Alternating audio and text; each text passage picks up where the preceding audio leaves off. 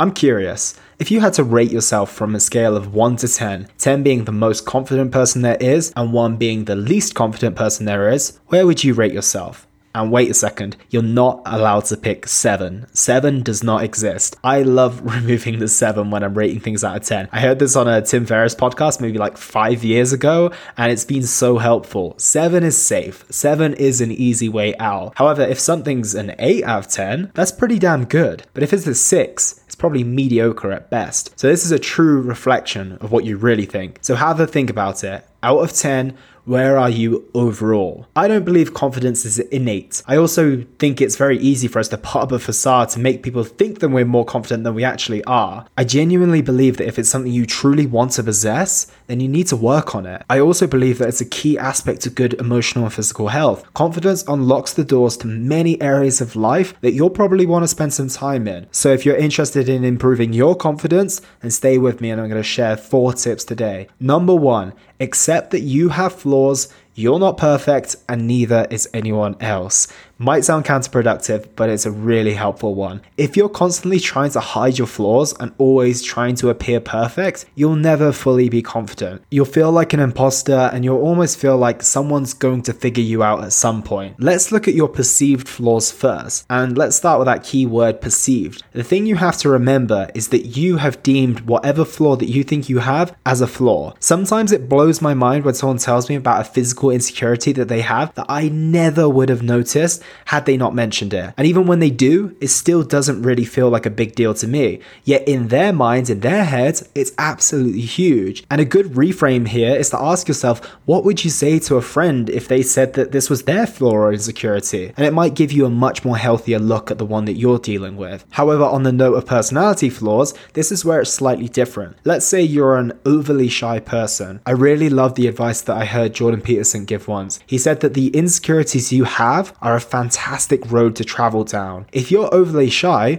start watching some YouTube videos on how to become more confident. Look into therapy and find out why you're shy in the first place. Maybe there's some inner work to do. Maybe there's some trauma to work through that when you're on the other side of it, you might not be nearly as shy as you once were. And then you can start taking action. You can put yourself out of your comfort zone a little bit more. Gradually, of course, and you may find yourself coming out of your shell more and more. And finally, the next time you walk into the room, remember that even the most perfect looking person makes mistakes. They have flaws. They aren't perfect, and that's just part of being a human. Number 2, acquire some skills and value getting good at things. Most people, when they start a new job, will be a little insecure and unconfident. This can be for many reasons, but part of this might be down to the fact that they don't feel that they're good enough. There's people in the company that are far superior to them, have so much more experience, and they're probably also worried about getting things wrong, which is fair enough, especially if you're new to an industry and there are more senior people there. But a great antidote to this is acquiring skills and getting so damn good at things. Skills are so valuable. Let's say you are new to a company and you do have a long way to go. You might not be the best yet, but how about alongside building the skills that you need for the job, you start learning some more communication skills, some social skills that will give you that boost in the meantime. You might not be the most skilled person yet, but you're going to be someone who's engaging, someone who people enjoy being around, and people will pay attention. And if you do this alongside working on your craft while you've been employed in the first place, you'll far exceed those who are just only working on their craft. I've had a lot of questions in the past about how I'm so comfortable and confident on camera or doing podcasts so regularly, and the reality is that I've been doing this for a decade now. When I wasn't speaking in front of cameras or down a microphone, I was speaking and training people on a gym floor. When I wasn't doing this, I was reading, I was watching, I was shadowing and learning as much as I possibly could about my craft. And when you do that for a while and end up getting highly competent at the thing you've committed to, you become more confident, and this can transpire into other areas of your life too. Competence equals confidence. A quick caveat here actually before I do move on, don't place your entire self-worth in this area. I've seen people become their work, and it's very fragile, especially if you lose your job for some reason, you start to question your identity, which is not what you want to be doing. Use your competence in this area to explore others, and the more skills you acquire, the more well-rounded you will be. Number 3, have values. Values are virtuous. I see them as a guidebook for life that help us make decisions that serve our higher self and our long-term goals. If you don't have values, it's really easy to be pulled in plenty of different directions, and if you start to feel out of sync with yourself or you're uncertain of whether you're on the right path, it's highly unlikely that you're going to feel confident. Ask yourself, if I was the highest version of myself, what would be important to me? How would I behave? If you can't envision that version of yourself, think of someone you admire and initially base your values on theirs until you're able to see that highest version of yourself. Not only will it help you work towards a higher version of yourself, you'll also stand for something. You'll be able to follow your own path and be more integrated with yourself, which will ultimately lead to you being more confident. Number 4, follow through on the commitments and promises that you make. In the words of the incredible Naval Ravikant, self-esteem is just the reputation that you have with yourself. You'll always know.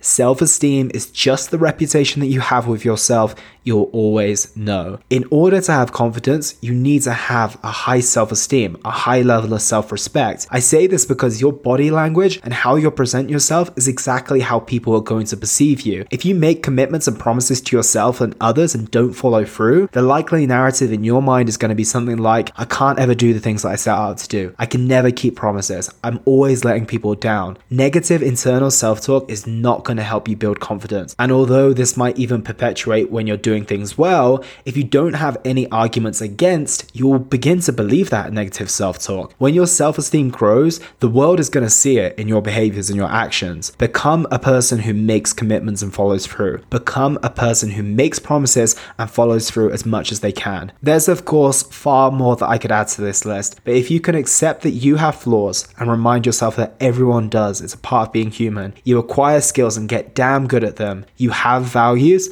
and you follow through on your commitments and promises, I guarantee you'll be a more confident person. I hope that helped, team. I look forward to speaking with you all tomorrow. And that was the Simply Fit podcast.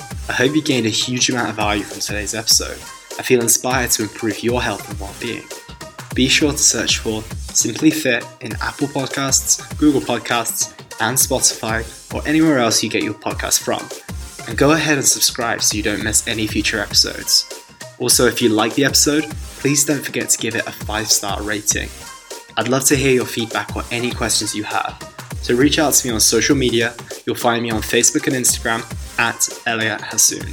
Thank you so much for listening, and I look forward to talking with you all on the next one.